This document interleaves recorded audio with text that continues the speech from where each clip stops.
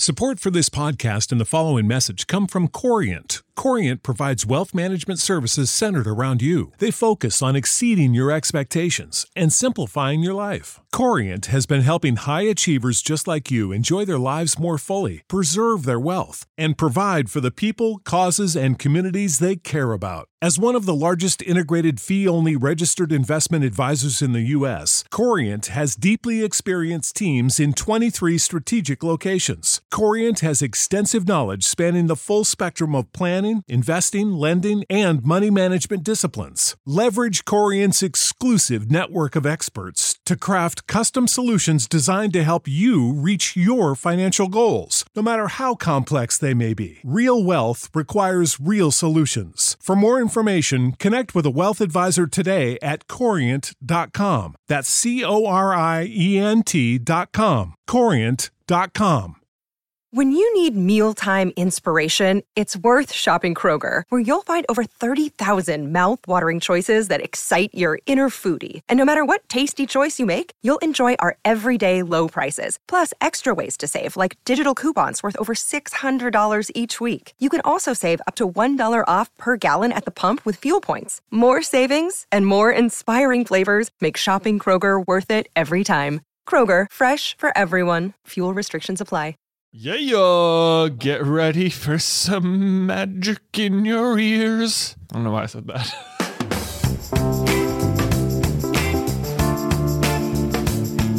What's poppin', everybody? Hello and welcome to Popcorn Culture. My name is Ben Carlin, and I am your host. Here with me today is my brother Jay, who will be in every episode. Hey, what's up, guys? It's me, the other host. No, Yeah. no, I think actually we have a metal, in-person, physical person card. The person cards are in. They are, and they arrived this morning. They are, guys, I don't think we overhyped them in the slightest. They are super cool, super sturdy. The FedEx delivery driver was like, what are these? It is so heavy. Yeah, it was basically just a block of steel he was delivering us. Yes, it was a block of steel cut into individual slices that now have the Popcorn Culture logo perfectly cut out. It describes Benjamin Carlin as the one true host. For now. And then we have Jonathan Carlin, and it specifically says the other host crossed out, and then most specialist guest. Yeah, most specialist guest. But I don't know, guys, I don't know if you can hear this, but just like, give it a listen. Oh, That's what it sounds like when you drop it. that is what it sounds like when you draw. It is even better in person than it looked online. I'm very happy with the way it came out. Super pleased. Super pleased. In case you're new to the conversation, you're wondering what these are. We just concluded a couple weeks ago now a special offer that we were running on our Patreon page, where we had something cool basically made specifically for existing and new patrons. You guys were spectacular. Actually forced us to order even more of these, which was really great. You outpaced our order. You did. So I'm very excited. I'm also excited for future special offer endeavors. I'm excited to see what we in the little kernels can accomplish in the world. Yes, I am. Yeah, this has gotten me so excited. Like oh man, I really like felt the enthusiasm like with the show when I was watching people like the signups for the person card. Like oh man, this is like a real thing. This is like it felt more real. Like, because me and you come and sit in this room every week and talk, and then we send it out, and this was like such a literal way to see it. To see people interacting with it. No, it's kind of fascinating because there's like we went through the process of creating like an online community with the Super Carlin Brothers when we started our YouTube channel back in 2012. Yeah. And it's been interesting with Popcorn Culture because for one, if we were to go back to those early days of creating content online, for one, actually to this day, I still don't have any idea what I'm doing, but it was so stressful for me, and it's like to the point that I really wasn't enjoying the process. And like people were showing up and they were like commenting on our videos, and we had like, quote unquote regulars and stuff. Yeah. And it was cool to see that happen, but I don't think that I was able to really appreciate it at that time in any capacity in the way that I would have loved to have. Right. Because I was dealing with so much inside of myself where I was like, I was having like a daily struggle with it, you know, where it's like there's all this positivity and people are clearly like they're showing up and they're sitting through yours were fine. Mine were like these lousy 3-minute videos that just had little to no quality substance to them. Like they were fine. Poorly connected dots to an argument that I was underinformed on, is I would feel like how I would describe my early content. But that being said, with Popcorn Culture, it's been really, really fun watching like the inside jokes form and all of these things that like I never could have told you that we would create, you know, the greatest new superpower, the element of surprise. The element of surprise. You just never see him coming. You never see him coming. He also never sees it coming. He never sees it. That's the other side of that comic with the element of surprise, is that this is a superpower he has no control over. So he's just like sitting there eating lunch, having his turkey club with crispy bacon and hot peppers the way he likes it, and all of a sudden he just teleports and he's like mid kicking some dude in the face. Yeah. And he's like, "What happened? I'm hungry." I was eating a sandwich. Yeah, they show up and they're like, Did you drop turkey on the floor? What happened? It's like, look, I don't know. I stopped him from doing something. I'm pretty sure. That's how it's supposed to work. He looked surprised. I'll tell you. Jay, he was surprised. Oh, he was surprised. Yeah. Yeah. Nobody ever expects the element of surprise. No one. But so people ask the question all the time, I think, especially because since we've been doing the online career, this is the other thing about doing what we do, is I feel like there is no agreed upon title that anybody is remotely happy with. Yeah. It's like, are we influencers? Are we content creators? Are we YouTubers? Right. Like, you know, and it's like across the board, I feel like any name that anyone has tried to attribute to people who do the job that we do, no one's ever happy with it. But regardless, the idea is that because it's a popular profession one way or another, whatever we call this thing, right, we get the question a lot of like, hey, do you have any advice for young YouTubers? And this is sort of, I feel like, and maybe what we've witnessed with Popcorn Culture as it's developed and kind of created its own brand and taken its turns left and right and here and there, is that there's almost no, like, whatever you think you're going to create on the internet, unless you have like a very clear-cut idea and it's got like a singular objective, there's no way for you to even know what you're going to end up making. Right, because you're not the only one making it. Like, the people listening and watching are also... So well said. Yeah. Yeah, you're not the only one making the content. Right. Because, yeah, you will have the people who, like, you could even say like a joke or come up with something or have an idea that catches fire with the people who are tuning in a way that you wouldn't have expected. Yeah. And so, like, maybe the things that people latch onto are not the things that you even considered the most notable portions of, like, any specific episode. Yeah. Oh, I have a funny story similar to that. Okay, so in my lone acting class I ever took, Intro to Acting, my senior year of college. I swear it changed a life. Well, I mean, I definitely learned a lot in it, for sure. Not that I pursued any sort of acting at all, other than that we are sort of entertainers now. Oh, would you call us entertainers? Well, see, that's too broad. That's even more broad than creator. Jay, I take personal offense. I think so. Rhett kidding. and Link have a phrase like internet-tainers. Internet-tainers? Internet-tainers. That's pretty good. That's pretty I good. like that. I like better than content creator. But anyway, this was one of the assignments I had in my acting class. We had to like memorize like a monologue or something and deliver it to the class. Okay. And I remember like going over it a bunch and like memorizing the whole thing, and I got up in front, and as I was reciting it, like, I got to certain points and like everyone would laugh, like, oh, that was funny. Like, and I was like, I didn't even know that was supposed to be funny. But like the way, once I got the reaction, it was like, okay. Now I know I can like play that up a little. Oh, sure. Like the next time I have to do this, it's like, oh man, I didn't even get the joke as I was rehearsing it. Right. But so I wonder, they talk a lot about how like stand-up comedy is all about timing. So it's like the ability to tell the story with the appropriate pause in the right place and the right inflections to like sort of get it there.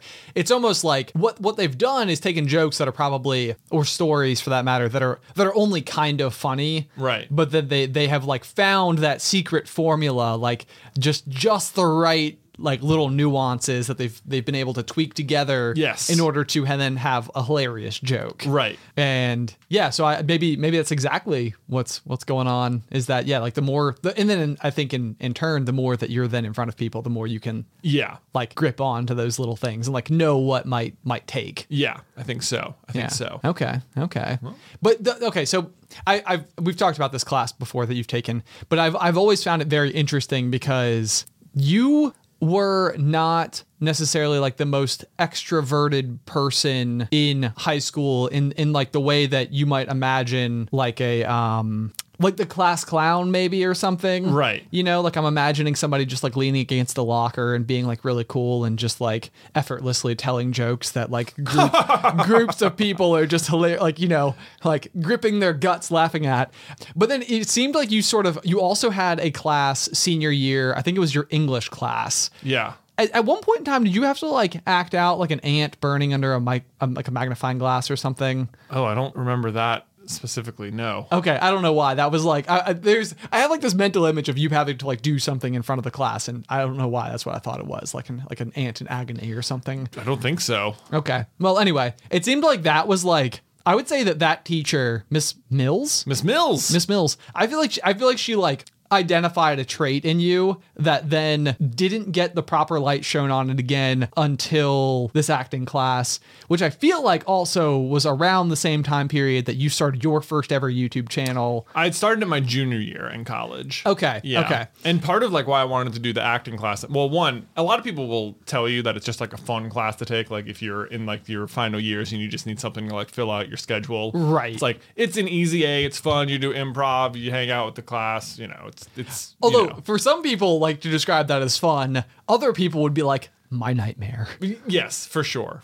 And you also have to take into account that there's always, I think our teacher in particular was a little jaded in that there are always people who are taking the class exactly for that reason, who are like, yeah, this is just easy A, I'm just gonna have fun. Right. But then if you were intending to major in acting, those people are there too. And Right. like they are like taking the class Right. seriously. Yes. Yeah. Yes. So whatever. Right. No, I get you. So you were like zeroed in on, and they were Well, like, I think you. Yeah, I don't think our professor liked me very much.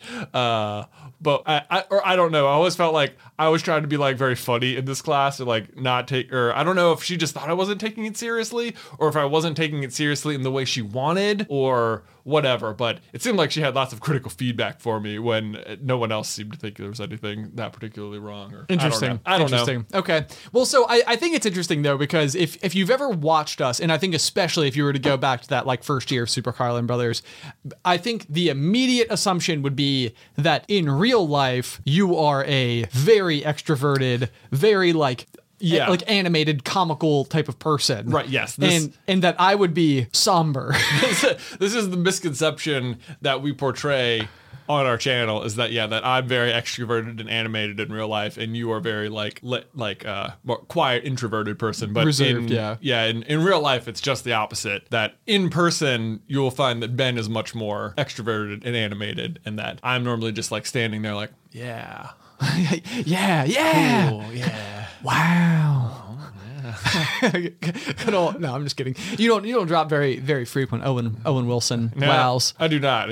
Not as a general rule. Nope. But no, it's interesting because so you were like taking a class, and it felt like I think that what it almost unlocked in your brain was the the shift from just being you to being like an on-camera personality. Mm-hmm. I think that it literally unlocked a pathway for you that took me quite literally like years to ever get to the point where it's like it's okay to perform for the camera. Yeah. I think so much of it was that like it felt like maybe there was this, I like found the road where it's like maybe that's how I always wanted to be that way. Okay. But there was always like, I've always thought this, sorry if you were part of my graduating class in high school, but my immediate peers, all the people graduating in my year were just like, not, I don't know, it was like, there was no enthusiasm for like anything. Like enthusiasm was like so like frowned upon, it seemed like. Sure. Like that, you know, and just as like a dumb example, you know, every now and then there'd be like a pep rally or something. And you would see like if we were the junior class, like the people who were above us, like the senior class, they were like all in, you know, for whatever. And you're just like, we're all just gonna get excited about whatever this is, and it's gonna be funny, and we're gonna revel in how over the top we are. And it's almost a joke how over the top we are. Sure. With it. And then it was like my class was like, and then the class below us, exact same way. It was like they could just get excited about it and just like it for the thing. But it was just this like, I don't even know what the right word is. Like apathy, is that the right word? I'm not sure. Based on how you're applying it, you continue talking. I'm going to look up the actual definition of apathy because I frequently get it confused with like empathy. Yeah. Sure. Okay, yeah. Apathy. Okay, so lack of interest, enthusiasm, or concern. Yes, there was just this like, it felt surrounded like by, it's like anytime if you were to, it was just like, okay, like it's a little extra, you know.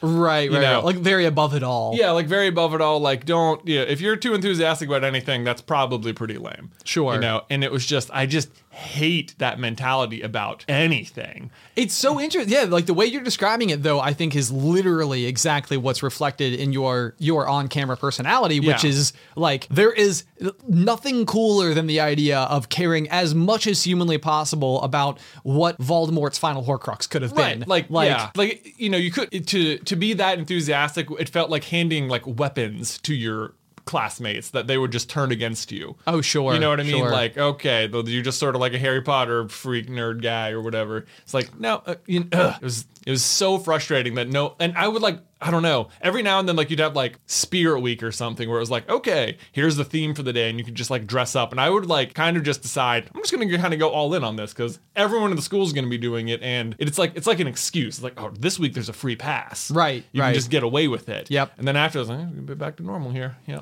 So do you feel it sounds to me like you've almost got like a vulnerability attached to your enthusiasm, like you would feel like by showing your enthusiasm for something, it's like subjecting it to then potential criticism, yes. which would be like a dagger to the heart. Yeah. It's like, I have now revealed to you what my heart reflects, and you have now shattered that mirror. Like basically. Okay. Yeah. Okay. Wow. I'm learning something about you right now. You're getting deep. I'm getting deep. Also, I feel like I missed my calling potentially as like a counselor of sorts, maybe. Maybe. I do like to psychoanalyze everyone. That's true. You'd probably be an effective one because you're good at, people like to talk to you. Apparently. Maybe you didn't miss your calling. Man. All right. Well, I got to go because I have some classes to take. I guess so. ASAP. Right? No. Okay. It's interesting though. It's interesting because so then we see it on camera. Perfect. Sure. Okay. Yeah. It's like, this is the thing I'm doing. This is an excuse to be this way. Right. Okay. So the door's open. So let me flip it back on myself then, because this was the struggle that I had, where like, especially in the early days of writing videos and coming on camera, I like hated the idea of having a script. Yeah. Because it was almost like, it's like, this is like cheating. This is like, there's like evidence that exists that proves that I like thought of every clever thing I was going to say and put it down before I then said it, which took away from like every natural belief attached to something. Right. And so it's like, no, I can't like say this again. Like these are like old thoughts now. I've already put them on paper. Like I can't re-deliver it, you know? And then I think, so I used to have like this like weird AIM personality, I guess, like where I could like really get going like with people and inside jokes online. And it was all very just like off the cuff, very on the fly. But then if I ever like I would never reuse the same gag with like a different person. Right. Just regardless of how successful it was, because it would be like that. In my mind, that's like cheating the social game. Right. You know, it's like you can't, it's like you use that joke with this other person. You can't take that joke over here and then now make someone else laugh with it. Like you've already used that joke. It is expired. Cannot be used again. All original, all the time. Right. Right, because yeah. If I'm reusing it, that's cheating. That doesn't count. Right. Yes. And so I think that like, I don't know. But then at the same rate, you know, you don't know the things that you're absorbing like by osmosis. Yeah. Where, okay, so this happened to me, where the first show, like pre-streaming platforms and stuff that I ever watched aggressively was the show Scrubs. Yeah. Like JD and Turk and all that. JD, Turk. Yep. Elliot. Yep. They're all at the hospital. Dr. Cox. Dr. Cox. Your name rocks. But there were like so many little things because I had watched this show and I would like, it was like how I would fall asleep at night in high school and stuff is I would like literally just like turn it on, like fall asleep to it. And I did not realize how many like little things that I was saying in my everyday life were pulled verbatim from Scrubs. Right. And then it wasn't until like I had stopped watching it, picked it back up like 5-6 years later or something. And like with my girlfriend at the time, I was like, oh, you are seeing straight behind my humor curtain right now. Right. Like you are seeing the source material that I did not even know I Right, was that you using. had. Yeah. Yeah. So I don't know. Maybe like what it came down to, and again, attaching it back to like a script or a video, it's like the intention. It's like, it was never my goal to like take the humor from this other thing. It's just, I guess, like something that I very much enjoyed, and therefore like it kind of became a part of me. Yeah. Along the way. Right. But it was never on purpose. It was never like, oh, I can use the humor from that show to make myself seem funnier. Right. Like, ooh, let me pull from this exact moment. This is similar. I can deliver it as my own. They won't know. They won't know unless they've also seen it, in which case we'll bond over that. Ha! My evil plan. To make people laugh. To make people. Yes, exactly. Exactly. So, Yeah. jutting from that, let me transition hard into a bit of interesting factoid that I'm totally stealing from a TikTok I saw the other day. Okay. Because this is me trying to be interesting by using something I recently discovered. Okay. Because I have learned it's okay to do such things. I do this. This drives my wife mad because she'll like tell me a fact, or she'll be like reading some headline and she'll like tell me about it, and then later on in some conversation like we're having with friends, I'll be like, oh yeah, isn't it like, and I'll fill in the fact that she just told me, and she'll be like, I told you that. Right. Yeah, I'll be like, well, what? You didn't.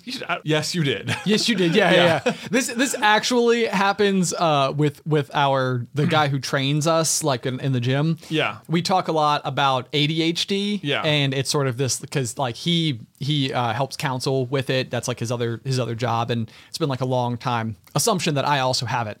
And so a lot of times I will like do a lot of my own research and be like looking at it, and like I'll be talking to him at the gym, and I'll be like, yeah, like I've read something about how like ADHDers can like form pathways, to like sidestep like the internal lack of wiring or something. He's like, yeah, I told you that like 2 weeks ago. Like we were talking about this exact thing. And I'm like, oh yeah. Right. My bad. You told me. I forgot where I learned it, and now I'm trying to tell you. Now I'm trying to tell you. Yeah. Try to have an original thought. Anyway, so but no, I saw this thing the other day, and I think we talked about it once before. And this is another example of one of these things. We talked about how you can't describe a color. Yeah. Like describe the color blue. Right. Yeah. It's just it's blue. Right. It's like a base descriptor. Right. And so that was actually something where I think you had brought it up on the pop while you were listening to the book The Name of the Wind, which I am now re-listening to for my second time. And there is like a moment where like one of the teachers specifically asks that question. I'm like, oh yeah, like I've heard this before in my everyday life. And so correct me if I'm wrong. I don't know that we've talked about this, but it is also color related. Okay. It is the idea that the color purple does not exist. This feels like a bait and switch sort of question. It feels like a trap. Certainly the color purple exists. I know. Certainly I'm looking at it right now. Right. Yes. Right. Yeah, like that button is purple. So I guess the explanation that I have heard about why the color purple doesn't exist is because like your eyes see, what is it, like red, green, blue? I don't know. Is that the three colors? Like the primary colors are red, yellow, and blue. Red, yellow, and blue. Okay. Yeah. Yes, I'm sorry. Red, yellow, and blue. Yeah. I got there. And the idea though, so like, then on like a rainbow, they would all come like red, orange, yellow, green, blue, indigo, violet. Yeah. So the idea though is that as you're looking at those colors, like you can take like blue and yellow, and then in between those two would be green. Yeah. Which then also aligns with how like the color of the rainbow, like, as you start to like form the two colors together. Yeah. But then the idea is that basically those are the three primary colors that our eyes can see. And literally every other color we see is our like eyes and our brain's ability to merge the nuances of everything in between. Okay. All of those colors. But existing outside of those three colors is indigo violet. Right. They're like on the end of the color spectrum Right. that doesn't fall. Like you don't put any of those like two colors together to like create. Right. Yeah. Like if you're looking at the rainbow, it's red, orange, yellow, but it's orange between red and yellow because that's what those two colors blend for. Right. But red and blue aren't next to each other. So why are you seeing purple? Why are you seeing purple? Yeah. And so the idea is that like our eyes are incapable of seeing the color purple and therefore have just invented something that we see as a result. So like Right. the true color purple, like our eyes are incapable of like detecting, but we still see something. But then if you mix red and blue, you still get that color. You do still get that color. Right. I don't know if my explanation has run out. Does that fall apart? Is this like a fun thing you can like twist people's minds with the rainbow example until they mix the things in person? No. So I looked up just enough. I was like, okay, before I bring this up on the pop, I need to do a quick Googling. Yeah. Just to be doubly sure that this is in fact like an idea. And so I Googled, does the color purple exist? And it says the color purple does not exist in the real world. Apparently it's true. A rainbow of light from red to violet floods our surroundings, but there is no such thing as purple light.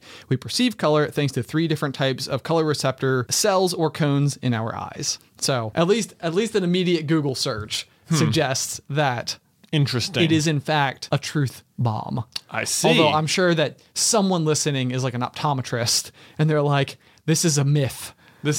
Gosh, guys, here's how colors work. Right.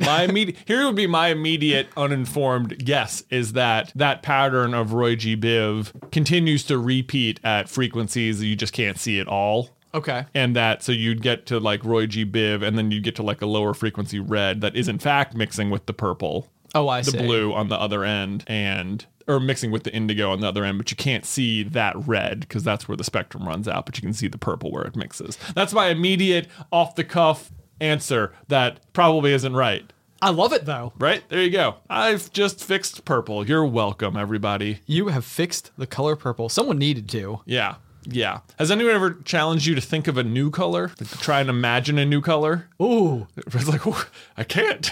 I mean, fundamentally impossible, right? I know. It's like, I never even thought about that. Could I invent a new color in my brain? Like, I don't think you can't. You can't. Can you? I mean, maybe that'd be weird. You think in different colors. This is like when people wonder, like, do you see colors the same way as other people? Oh, that like Don't is even- the biggest yeah. mind warp Don't- for me I know. ever. It's like is everybody's color the same color? Like it's like my favorite color is green, which is true.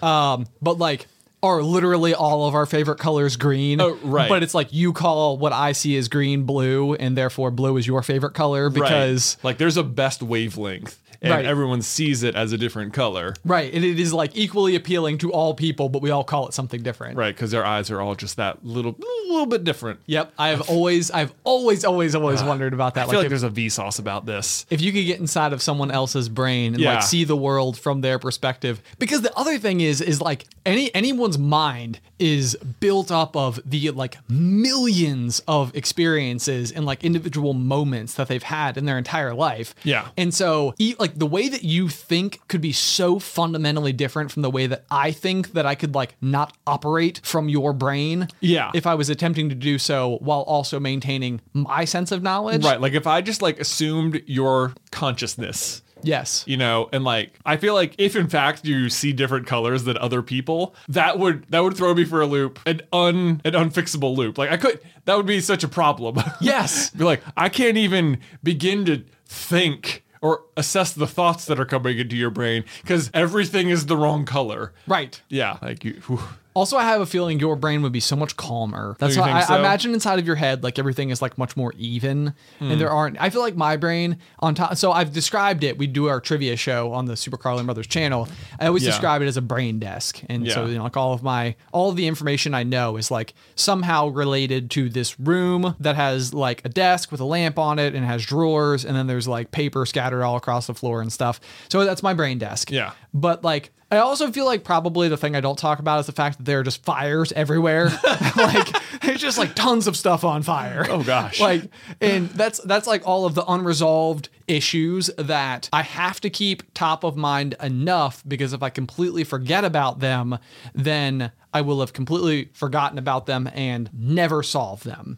And so it's like all of the stuff that's like pressing on me that I need to have done that I haven't done yet. Those are all the fires. Man, you have like a little pyromaniac in your brain. Maybe. Yeah. But they're all like, you know, they're controlled for the most part. Right. But maybe that's like what ultimately like motivates my my like need to get something done. It's like the fire gets like big enough. It's like the desk is going down, y'all. It feels like what you're describing is like those moments when you were a kid and you were completely sound asleep and all of a sudden like your brain turned around and there was a forest fire and you flew off the pillow and you're like, I have a test at 8 a.m. Yes. You're like, yes. oh my God, I didn't study it all. Yep. Yeah. Precisely. Yeah. And it's like my brain is like, my brain is not okay with being shocked by that. And so it just keeps the fires going at all times. Does everyone experience that where they're just like, I didn't do my homework? Like that happened to me. I could like recall the moments like just being complete calm asleep. And all of a sudden your brain just like must like tick around. It's just like, what happened yesterday? Math. I didn't do it. I don't know that it was ever, maybe this is where my little fires have been going for a lot longer than I realized. I don't think that I was ever like that spun by it where it was like, oh my goodness gracious, I forgot to do something so much that like you went from 0 to 60 out like from sleep to wide awake. Yes. Okay. Yes. And so I've had similar things happen, like where we would have like an engagement or a meeting or something like after work hours, and I will have like forgotten about it the whole day, got home, made dinner, and been like, you know, just relaxing, ready to go sit on the couch. Then I'm like, I still have something left to do tonight. Right. But it wasn't like completely out of my mind. It just wasn't at the forefront. Gotcha. What was I gonna say about this though? Oh, I had another thought. Now it's escaping me. Well, while you think of that, let me just say the problem, if you could even imagine another color, is that you couldn't describe it. No, of course not. You know? Of course not. Well, it'd be like if yellow met brown, but then there was like, you know, you try and use other colors, but you couldn't get there. You couldn't get there that way. Yeah. Yeah, no, I don't think you could imagine another color. Thought experiment. Everyone try. Everyone just Everyone say, try and think of new colors. Maybe we'll come up with one. maybe we'll come up with one. Also, I like the idea that the element of surprise, his uniform is purple because it doesn't exist. Oh, I you know? see. Yeah, he's Yeah. got like a purple costume. He's got a purple costume. It feels like to me there's like an exclamation point. It has to be like part of his like appearance. I know. Well, like I keep imagining him almost as like an underpants type of superhero. Oh, okay. And by that I mean like Superman. Like Superman. Mm-hmm. Yeah. Like, you know, kind of like that. Yeah. Like the big belt buckle, probably. Big, of Like, course. but it's got like, you know, the exclamation point on it. Okay, but we're getting somewhere. I mean, so do you like this? Because the complete opposite idea would be like to like, you know, put him in like a big trench coat or something like that, you know, like That I don't know. like billows.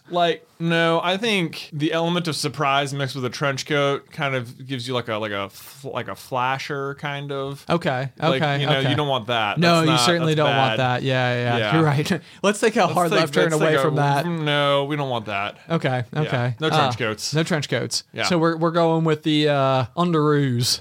Yeah, underoos. Okay. Yeah. Okay. All right. Anyway, we need fan art. If you guys have any ideas for it, you can send it on over to popcornculturepod@gmail.com. There you go. Yeah. Yeah. In the meantime, Yeah. Ben, do you have a corny joke for us? oh my goodness gracious. Sorry, I do. It sounded like you were about to say something About and then coyotes? I I was- surprised you. Are you the element of surprise? Maybe, who knows? We should have put it on the person cards. Yeah, I know, it's too late Secret now. identity. Okay, I do actually have a corny joke for you today. All right, fire away. It is so simple and dumb, but I also thought it was adorable, so Okay. I'm going with it. What do Alexander the Great and Winnie the Pooh have in common? The? Yeah. Oh, is that it? They have the same middle name. Oh, they have the same middle name? Okay. The. The. Oh, you got it! Oh, hilarious. It's no fun if you get it. I'm sorry. That's okay. And now a fun fact about coyotes. Oh, Hard left turn. hard left turn. Hard left turn. You know, we take so many hard left turns that we eventually just end up going right. You know, a hard left turn, the fact that it's hard left turn, that's surprising. You know? Hey, do you remember at one point in time we invented new words for left and right? Do you know what they are? Louie and Ralph. Louie and Ralph. Yeah. Gotta take a Louie or a Ralph. Yeah, I'm going to hang a Louie up here. Yep. That'd be common GMA speak. Yes, it would. Yeah. You don't want to take a Ralph? I do this. This is another one of those things where it's been like imprinted into my brain where they're just like completely interchangeable. Yeah. And like if Allie's driving and she's like, all right, well, where do I go? I'm like, oh, just like a Louis up here, and she'll be like, what? Come again now? Yeah. It's like, did context not get you there? Like, yeah. It should have been clear. It starts with an L. Okay, left. It's hilarious.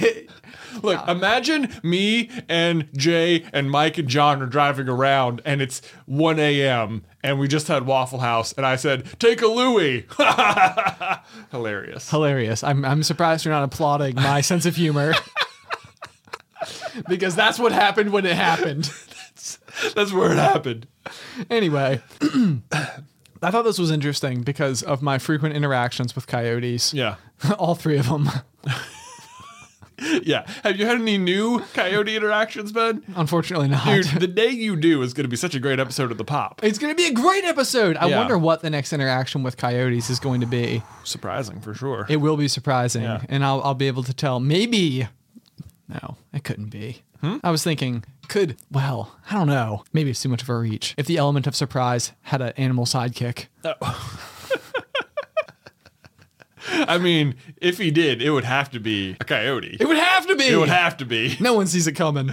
Yeah. Okay. So I was reading today about whether or not it is good luck to see a coyote. Yeah. And there's a Navajo saying that says that if a coyote crosses your path, turn back and do not continue on your journey. The coyote is an omen of an unfortunate event or thing in your path or in the near future. Oh, so they're bad luck. They're bad luck. Oh, well, you know what? Harry Potter reads that about the Grimm, and it turns out it's his godfather. So, AKA best friend. AKA, yeah, look, literal man's best friend turns out to be his dad's best friend. Yes. Wow. Wow. So maybe when you're seeing coyotes, it's just like maybe we're related or something. Maybe this coyote will someday look out for me. Exactly. In fact, maybe that's what they're doing. They're like, hey, Ben, I just want you to know, I got your back. I got your back. I got your back, Ben. You're totally safe right now. Exactly. Do not fear the coyote. The coyote watches out for you. I want to think of it that way. Yeah, so bad luck though, huh? Bad luck though, huh? Well, So now I have to be fearful for bad something. luck for the bad guys when the element of surprise shows up with this coyote friend. Exactly. It's like, oh no, is that a coyote? That's right. Your luck's run out. That was a terrible line. It's a really bad catchphrase. Your luck is run out. Yeah. I feel like the villains would just like laugh at you. And be Yeah. like, okay. Yeah. All right, move along now. Move along now. Popcorn Culture is sponsored by Shopify. Y'all are likely aware of the fact that we have our very own Shopify store, Carlin Brothers Mercantile, and it's hard to imagine not having it now, but arriving at the decision to open our own web store was a big one. In fact, we started our journey on the interweb back in 2012 and didn't finally open up shop until 2018. And a huge part of that is just not knowing where to start, but that's where Shopify steps in. Shopify is the global commerce platform that helps you sell at every stage of your business, which is a fancy way of saying it's a really easy and effective way to start an online business, no matter if you're operating out of your garage or have like a whole building or 3 or something. Once we were set up, our biggest concern was trying a new product, only to discover no one was interested in it. But Shopify is powered with so many reports, more than you can even imagine. And this is so handy because it allows us to use data to better provide what folks are actually interested in. It's so easy to use, but even if you do find yourself caught in a jam, Shopify's award-winning help is there to support your success every step of the way. Sign up for a $1 per month trial at shopify.com/poppop. That's all lowercase. Go to shopify.com/poppop now to grow your business no matter what stage you're in. Shopify.com/poppop.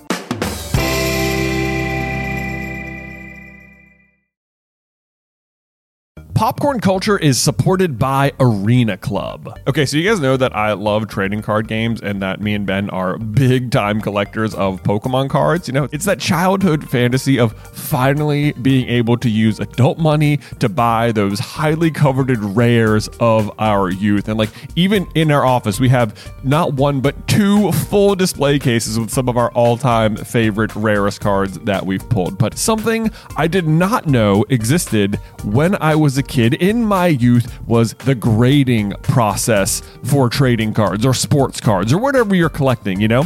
To me, it was just like a rare Charizard is a rare Charizard. Like, it doesn't matter if it's been hanging out in my pocket with my lucky paper clip. Turns out it does matter, and kind of a lot, because if you get your cards professionally graded, it can add huge value. And then not only that, but once they're graded, they will like seal them in that pristine condition inside of a plastic case, or what's known in the industry as a slab. And that's where Arena Club steps in, because it's like buying a booster pack, but it's for a pre-graded card. Now, I know that can take like maybe a second to wrap your head around, because you're opening physical cards on a digital platform, which means you open the pack online and see your pulls where they can be added to your showroom for the world to see, but you can also request them to be sent to you at any time. So they have got a ton of pre-graded cards, and then you will get to randomly open one, and then they'll keep it for you, or they can send it to you, or you can just like sell it or trade it online or whatever you want to do. But whether you're buying, selling, trading, or displaying, Arena Club is the card collecting platform you have got to check out. And right now, you can get 10% off your first purchase by going to arenaclub.com/poppop, which, wow, that is a crazy offer. 10% off a $400 slab pack. That's like $40 right there. Anyway, that's arenaclub.com/poppop for 10% off your first purchase.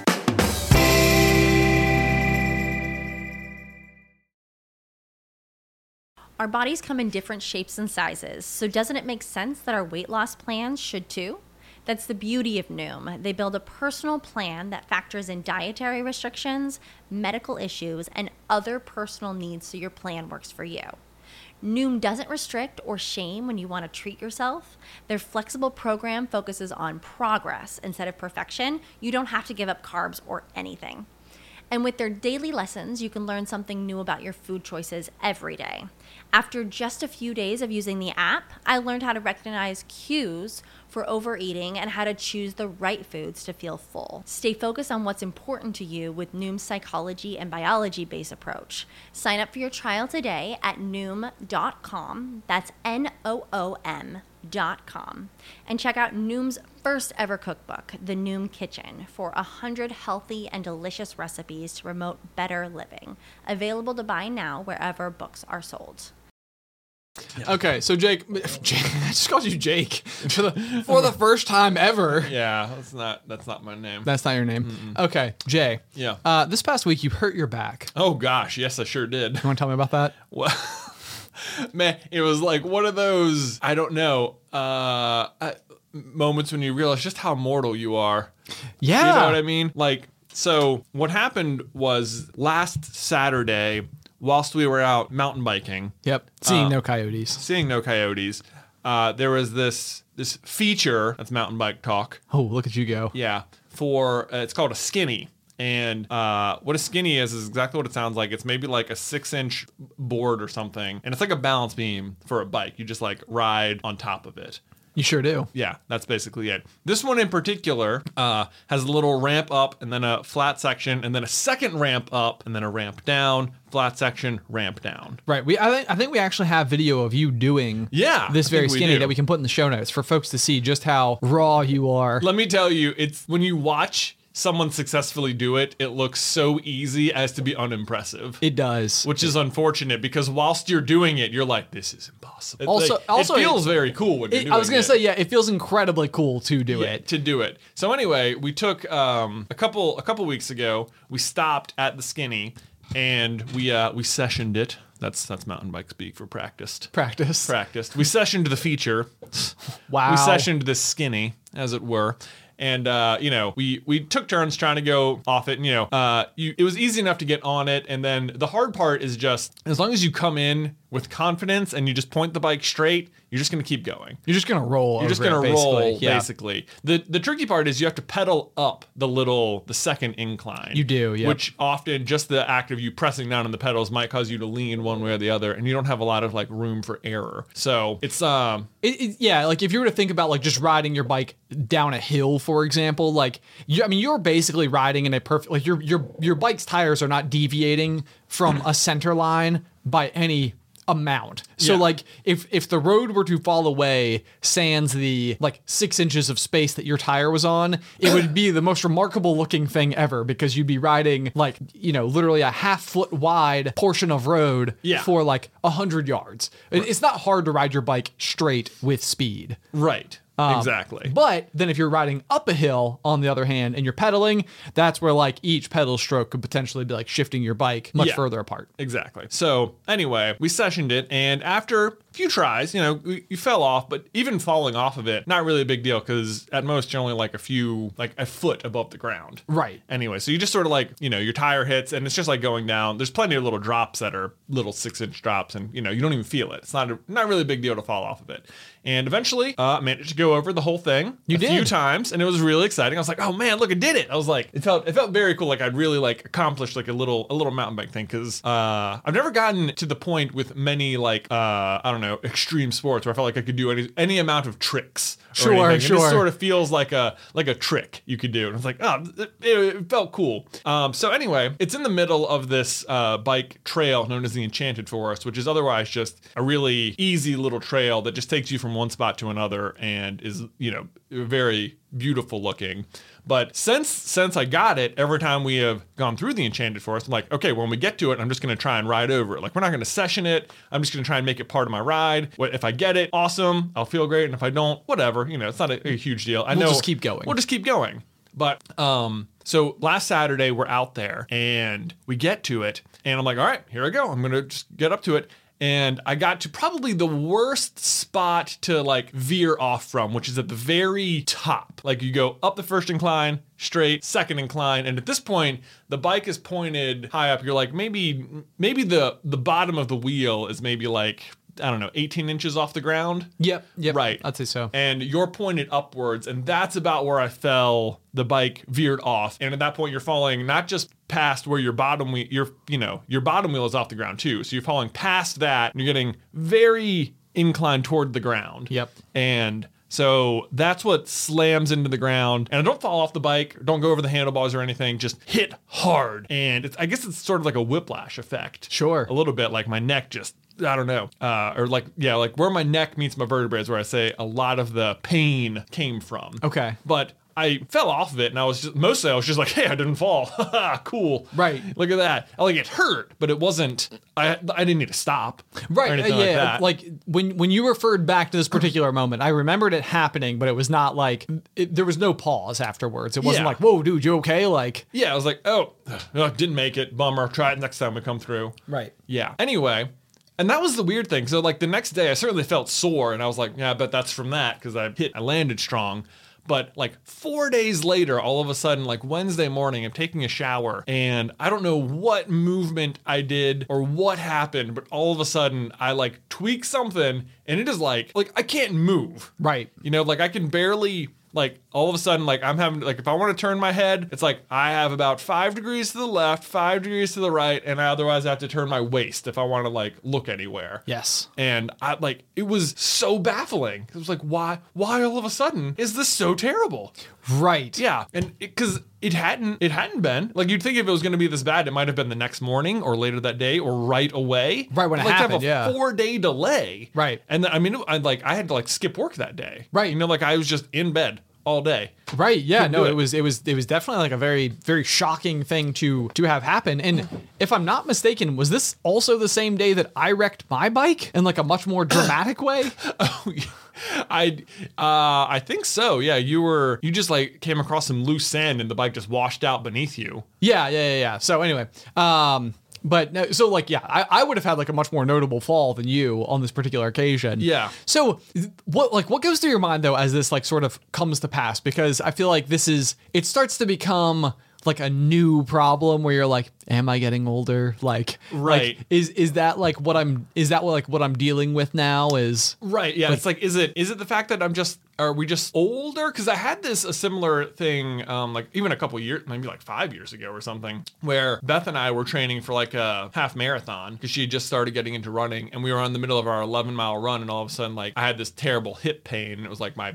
IT band had done something. Okay. And you know, like we get out there, and I would like stretch a little before the run or anything, or before we would go, but it was never, like in cross country, they make you circle up and do all the stretches and stuff, and you're like, is this doing anything? Oh, And right. It's like, It always felt like, I will appease you, coach. I will stretch. Right, like whatever, And the thing is, the problem is, like, when you're a teenager, it probably isn't really doing anything. Because you're just so flexible. Right, you're so young and limber. It's like, it's not, your muscles probably, like, it probably is helping, like, do stretch. But like the point is to just make a practice out of it. Right. Not that even if it's not helping, like, you should practice this, because it's like, oh, if you get older and you don't do this, you will hurt yourself. Right. And so it's like one of those, like, didn't even know. I don't know what I could have done to prevent it. Or I also wonder if this is like a bit of a Dunning-Kruger effect. Like, now I find myself thinking like after I accomplished it, I went over the skinny. I was like, this is like, I'm ready to try more things. Oh, sure. Like, I can, like, okay, I proved I can do that. There's, if we see another one, it might be fun to try and stop and do it. Right. Like, what are the consequences? I like fall off a little bit. No big deal.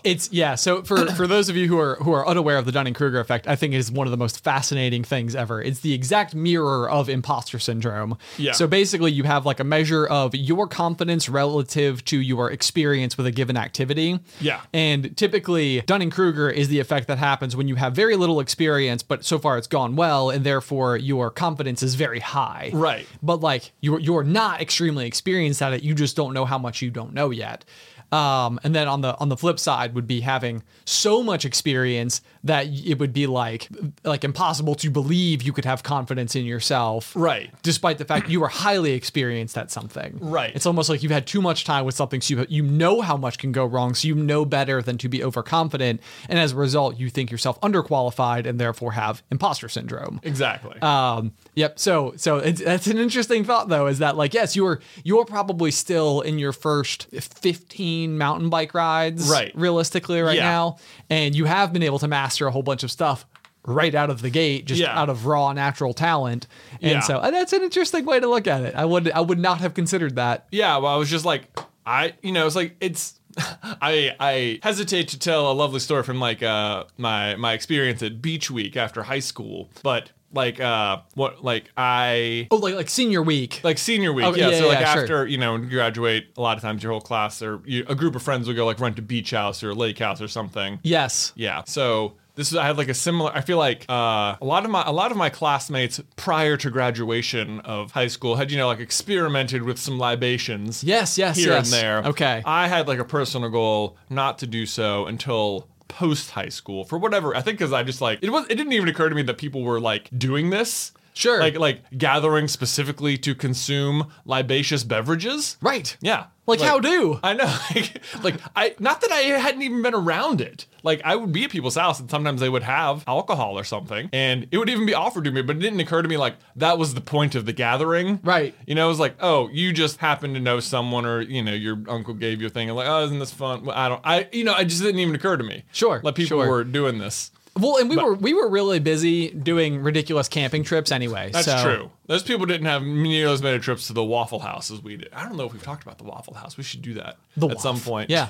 But anyway, so yeah, I remember that was like that whole week was like my first experience with alcohol of any kind. Sure. And like, yeah, the first 4 days, it was like, what are the consequences? I am invincible to this. Basically, not, you go to school and you go to like, they have those DARE programs or whatever. And it's like, they tell you, like, I feel like all they warn you of are the extremes. Like, if you do this, you might get like addicted to pills or you might get addicted to heroin or, sure, whatever it is. Like they're talking about like the catastrophic life events, but not a hangover. Right. Like if you want to get, no one described to me in any education about alcohol throughout my entire school a hangover. Right. It's like, lead with that, man. What are the immediate consequences? Right. Yeah. Wake up, massive headache. Oh my gosh. Yeah. I like the worst experience. Like on night 5, it's like last night. Hey, every night before now has told me I can do whatever and I will wake up and be fine. Like it I wasn't even worried about mitigating this potential problem. Right. It wasn't like I should probably stop now because I'll get hungover. It wasn't like I was pushing the boundaries to see how far I could go. It didn't even cross my mind as a possibility. Right. Like, what are the consequences? And sure enough, day 5, consequences. Yeah. Okay, so then you're in this situation where you like wake up, everything's awful. Yeah. And you have to get home. Yeah, basically. Yep. It's like, sunlight hurts. Loud noises hurts. Yep. Stomach hurts. Bad everything. Yes. So if you're a young listener, let me just warn you about libacious consumption of alcohol. And libacious consumption. I think the libation. that was a bad about binge alcohol drinking. Yes. Should not do. Should not do. Should not do. Yeah. Yeah. But anyway, similar effect. Like going mountain biking, it's like, oh yeah, I've tried this, no problems. Right. Why wouldn't I keep trying stuff like this? It's a little scary, but all you have to do is approach it, and then you'll just get better at it. Like, I never tried something without just getting better at it. There was never like tried something, whoops. Right. Yeah. Right. And that's the thing too. Yeah. And it's really something that you could apply to getting into kind of really like just any new activity of sorts. Yeah. Like in the beginning, you're sort of met with so much like almost positive feedback because the beginning stages of anything are maybe in a capacity more approachable. Right. Or so far your expectations for just being able to do it in any way might be like, I'm good at this. Yeah. What do you know? I have been faced with nothing I haven't been able to do yet. This is I think maybe the explanation for like when people are saying like beginner's luck. Yes. Yeah. It is beginner's luck. Maybe this is what it is. This is the phenomenon of beginner's luck. Is like beginners don't quite know all the nuance yet. So they're just like, let me just try this thing. This seems like it'll work. Right. And then it does. Because they have all the confidence to make it work. Right. Whereas the experienced person would be like, well, here are all the reasons maybe you don't want to do that.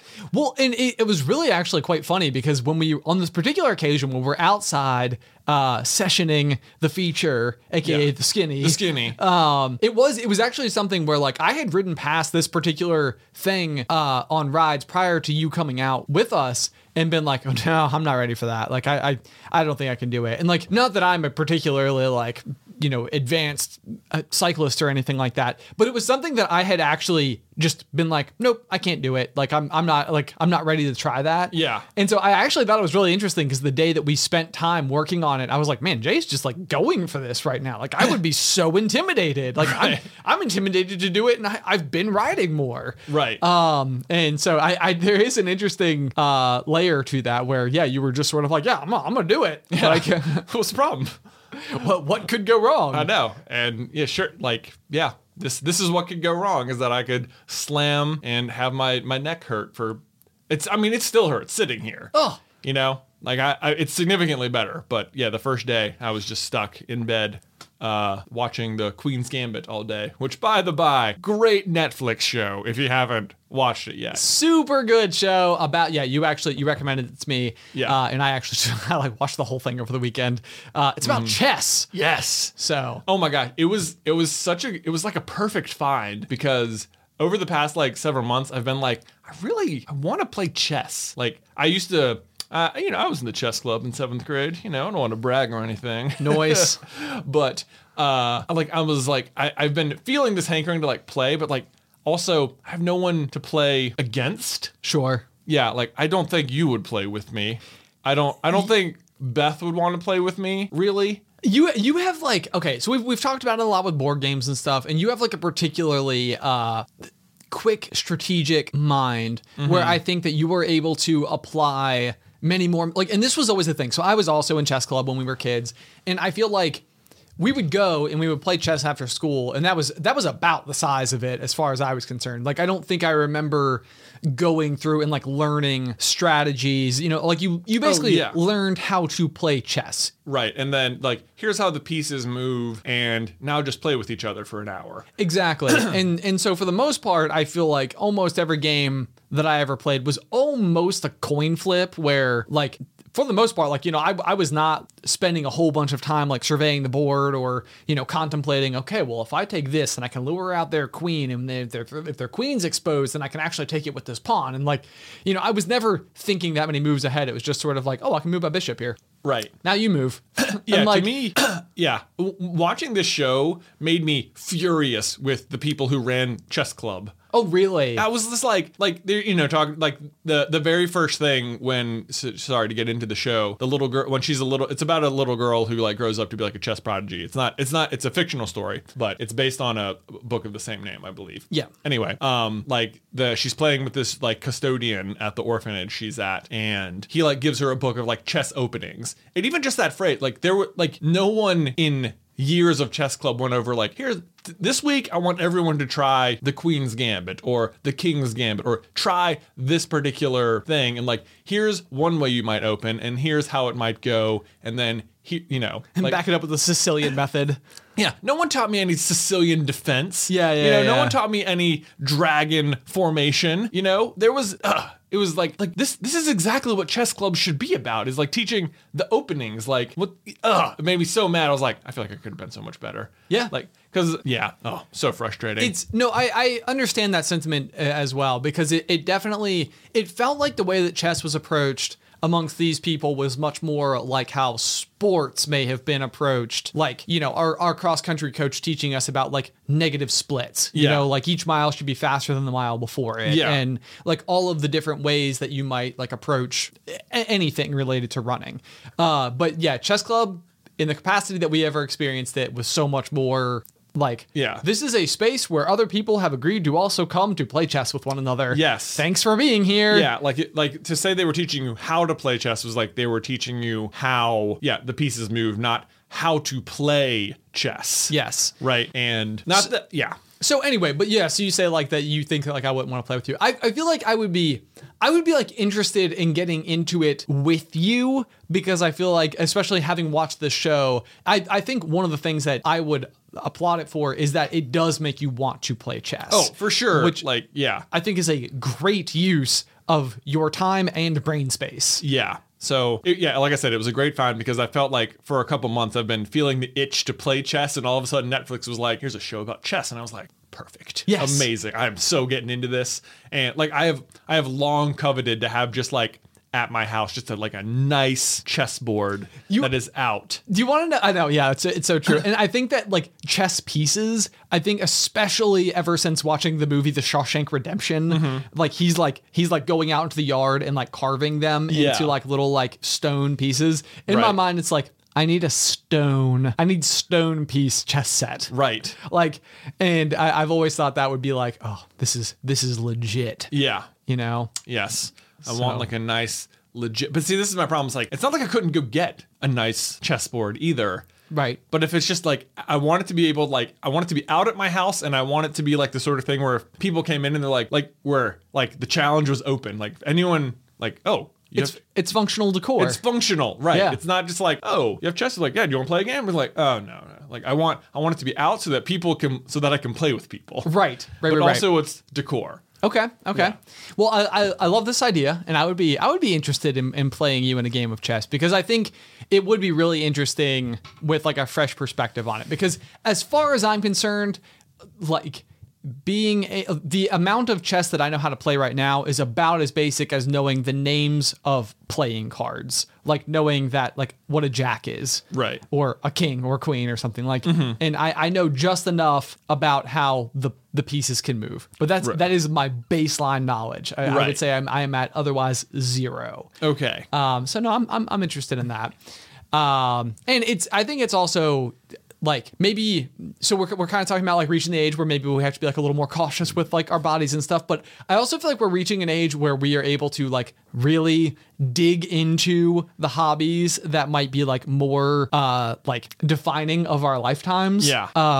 Like I think all the time about how like mom and dad's life before we were there, like it's always this unfathomable time period or like relationship, or like what would they have done then? Yeah. It's like, it's so hard for me to imagine. And so I think of all the things that have happened in their lives since we have been here. And then also thinking that like I'm of the same age mom and dad were like when they had us, and I've had this whole life before they even had us. Right. But so that being said, though, I feel like mom and dad got into like running and biking and like things that like have continued to permeate through their life. Yeah. So right now, Jay, you were in a prime position to commit to a lifelong hobby. Right. That, someday people will be like, Jonathan Carlin, chess player.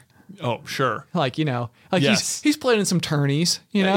I have some ribbons at home. That's the problem. If you and I get into chess, we're going to start looking at like tournaments. Be like, we should go. It is compete. the problem. We have to compete. Yeah. We, But what's even the point, Ben? What's even the Why point? are we just playing this game? Right. Yes. It can't be for solitary enjoyment. It needs to be like, go. It's on. Yeah. Because you you gotta could- play other people. Yeah. I mean, I feel like you can only be as good as the person you're playing against. Right. And here's the other thing. It's like, I'm sure, let me try and mitigate these comments, is that I know you can just go to chess.com or I think instantchess.com and you can just play someone immediately. Sure. Yes. I am aware online chess is a thing and it's probably the easiest, fastest way to play against tons of people. But like, there's something like very like visceral about Moving the pieces. like moving the pieces and playing in real life. Like that's the experience I want. Like I don't know. It's not as appealing to me to just go play online. Like I would like to play with people. Okay. Not that I wouldn't play online. I feel like if we started to get into it, I would definitely start playing online as like a way to like practice. Sure.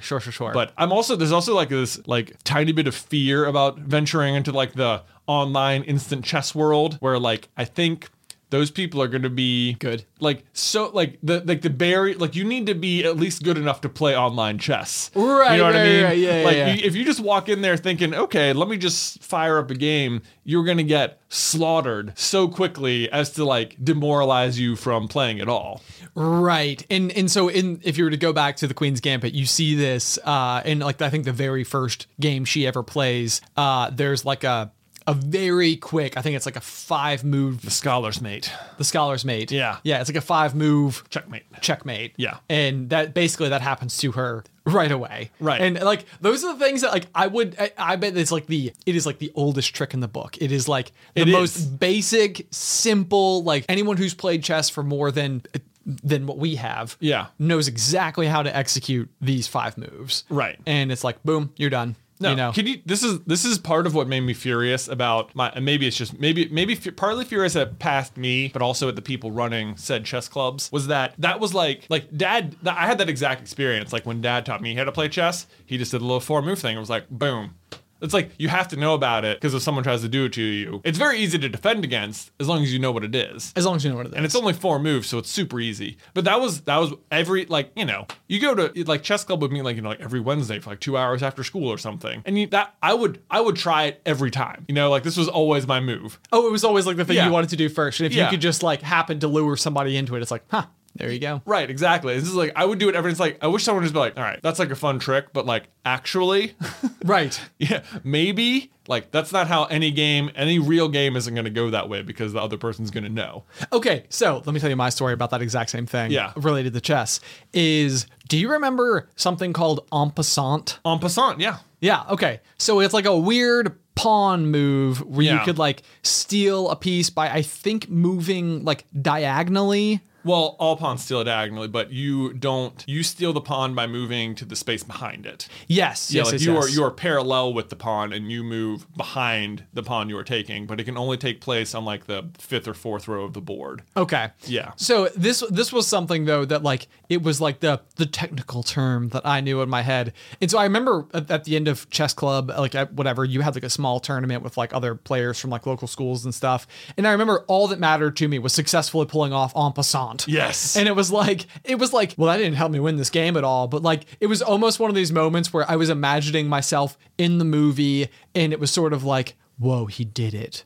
Like as if like this would be like this like big grand, holy cow, what a smart, like he doesn't even realize what kind of like a prodigy he actually is, Right. type of thing. And it's like, I lost that game. You lost Like, that game? Yeah. Oh. And it was like, but that, for whatever reason, yeah, it was like the one tiny little bitty spark of flash that I knew I could bring Right. to the game of chess. Right. That's the problem is that, yeah, I remember that exact move. And if you could pull it off, it was like worth doing it because it was like, I did something unique and special. Like Right. you wanted to do it for that reason. But not only did you need the circumstances to align such that you could even perform the move, because it can only happen on like one line, but also it had to be advantageous to do it. To your game, which I your think game. is exactly what it was not when I Yeah. did it. It was like en passant. And I remember the guy looking at me like, there's even, to be honest with you, there's a very real chance I did not even do it correctly. Oh, that's and hilarious. I think the guy looked at me kind of like,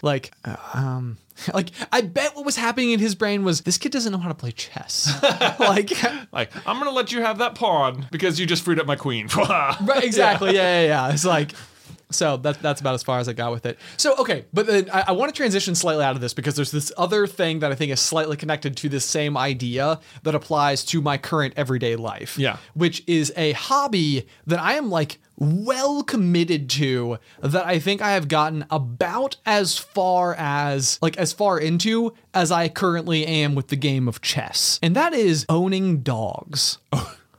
Okay.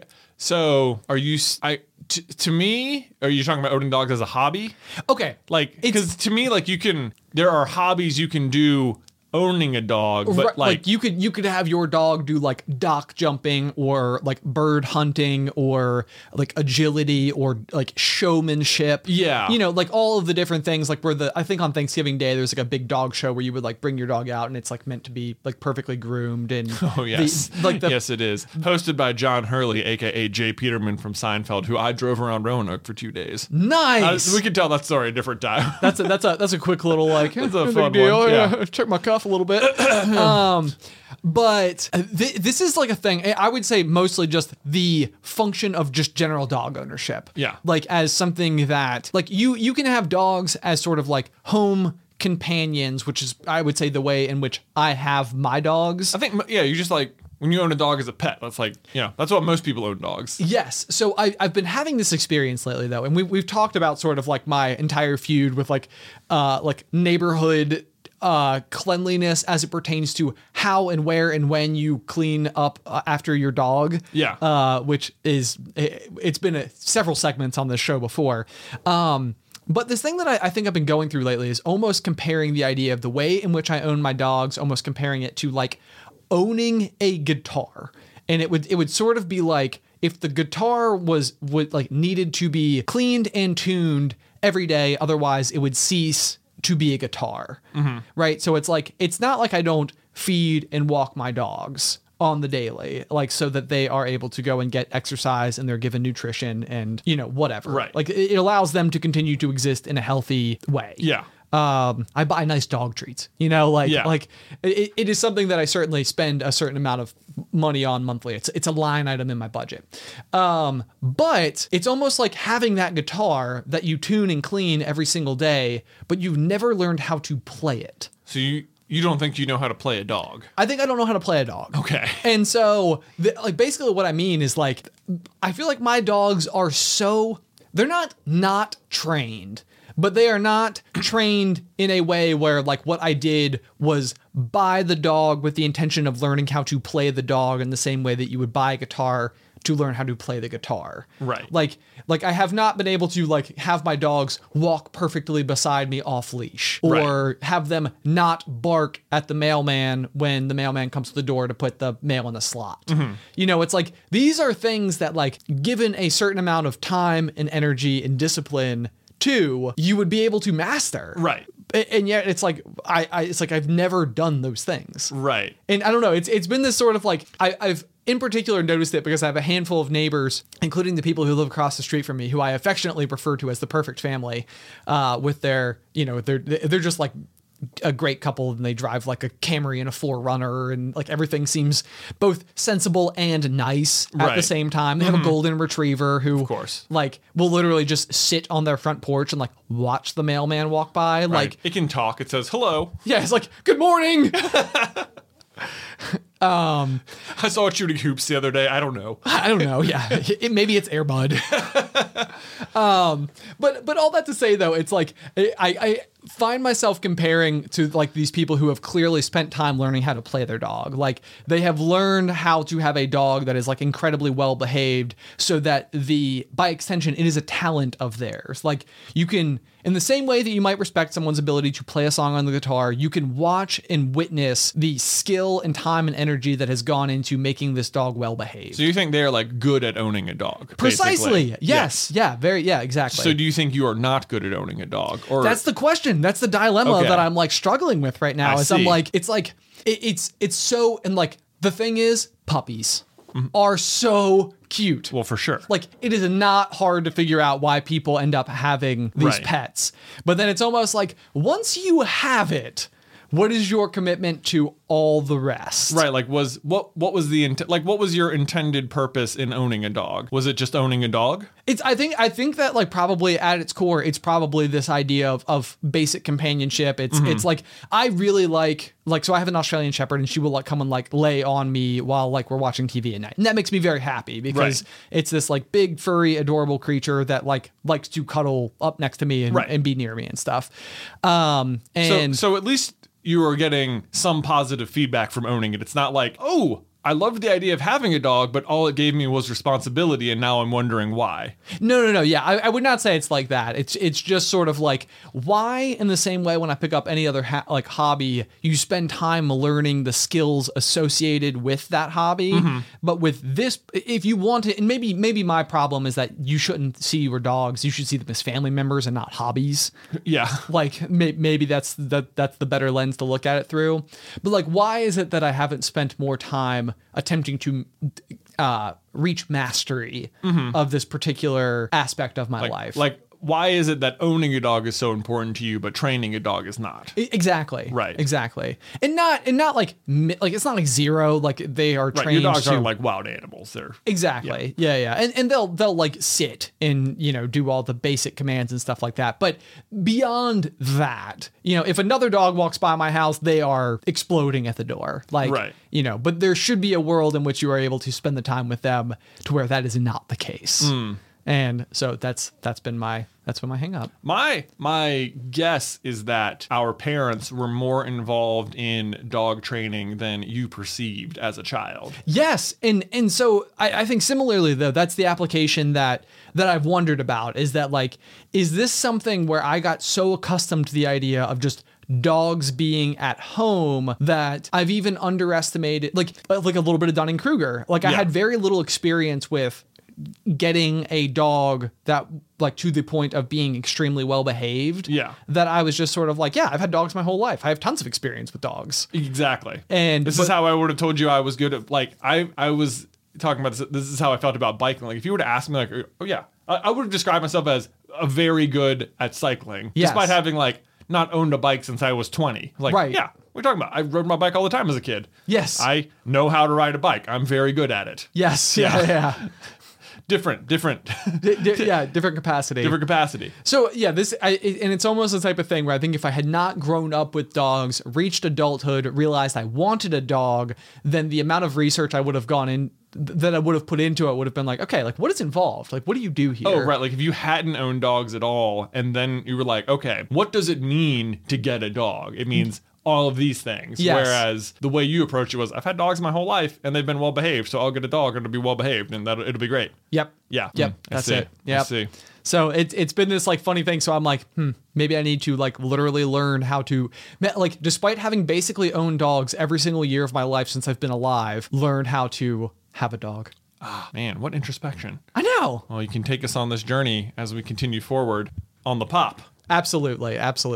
But guys, let me close out today's episode by giving a very special thank you to these patrons who now support us over on Patreon, including Kyle Doyon, Jade Coucher, Sophie Cullen, Stephanie Woods, Nisa Pearson, Miranda Gould, Michaela Elizabeth, Rachel Jacobson, Bjorn Ramrup, Crystal Kohler, Dylan Underwood, and Caroline Brewer. Oh, thank you guys so much for your support on Patreon. Oh yeah, and be on the lookout for those person cards. Be on the lookout. They will be in the mail soon. If you were one of like the last 100 people to sign up, just be aware that we had to order more, so those haven't come in yet. But if you were amongst the first 500, Great news. We're locked and loaded and ready for you. Things are being shipped. It's going to be exciting. If you want to have your name maybe randomly read at the end of an episode, you can head to patreon.com/popcornculture. There you go. We have 3 tiers. They're all $5. They all do the exact same thing. Basically, it's just your vote as to who should be the one true host of Popcorn Culture.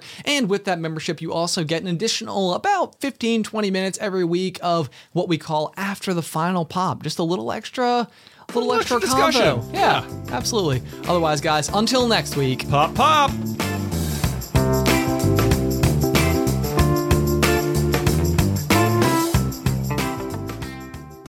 You know how to book flights and hotels. All you're missing is a tool to plan the travel experiences you'll have once you arrive. That's why you need Viator. Book guided tours, activities, excursions, and more in one place to make your trip truly unforgettable. Viator has over 300,000 travel experiences to choose from. Everything from simple tours to extreme adventures and all the niche, interesting stuff in between. So you can plan something that everyone you're traveling with will enjoy. Real traveler reviews give the inside scoop from people who've already been on the experiences you're considering. So you can plan with confidence. Free cancellation helps you plan for the unexpected. And 24/7 customer support means you can travel worry-free. Download the Viator app now and use code Viator10 for 10% off your first booking in the app. Find travel experiences for you. Do more with Viator.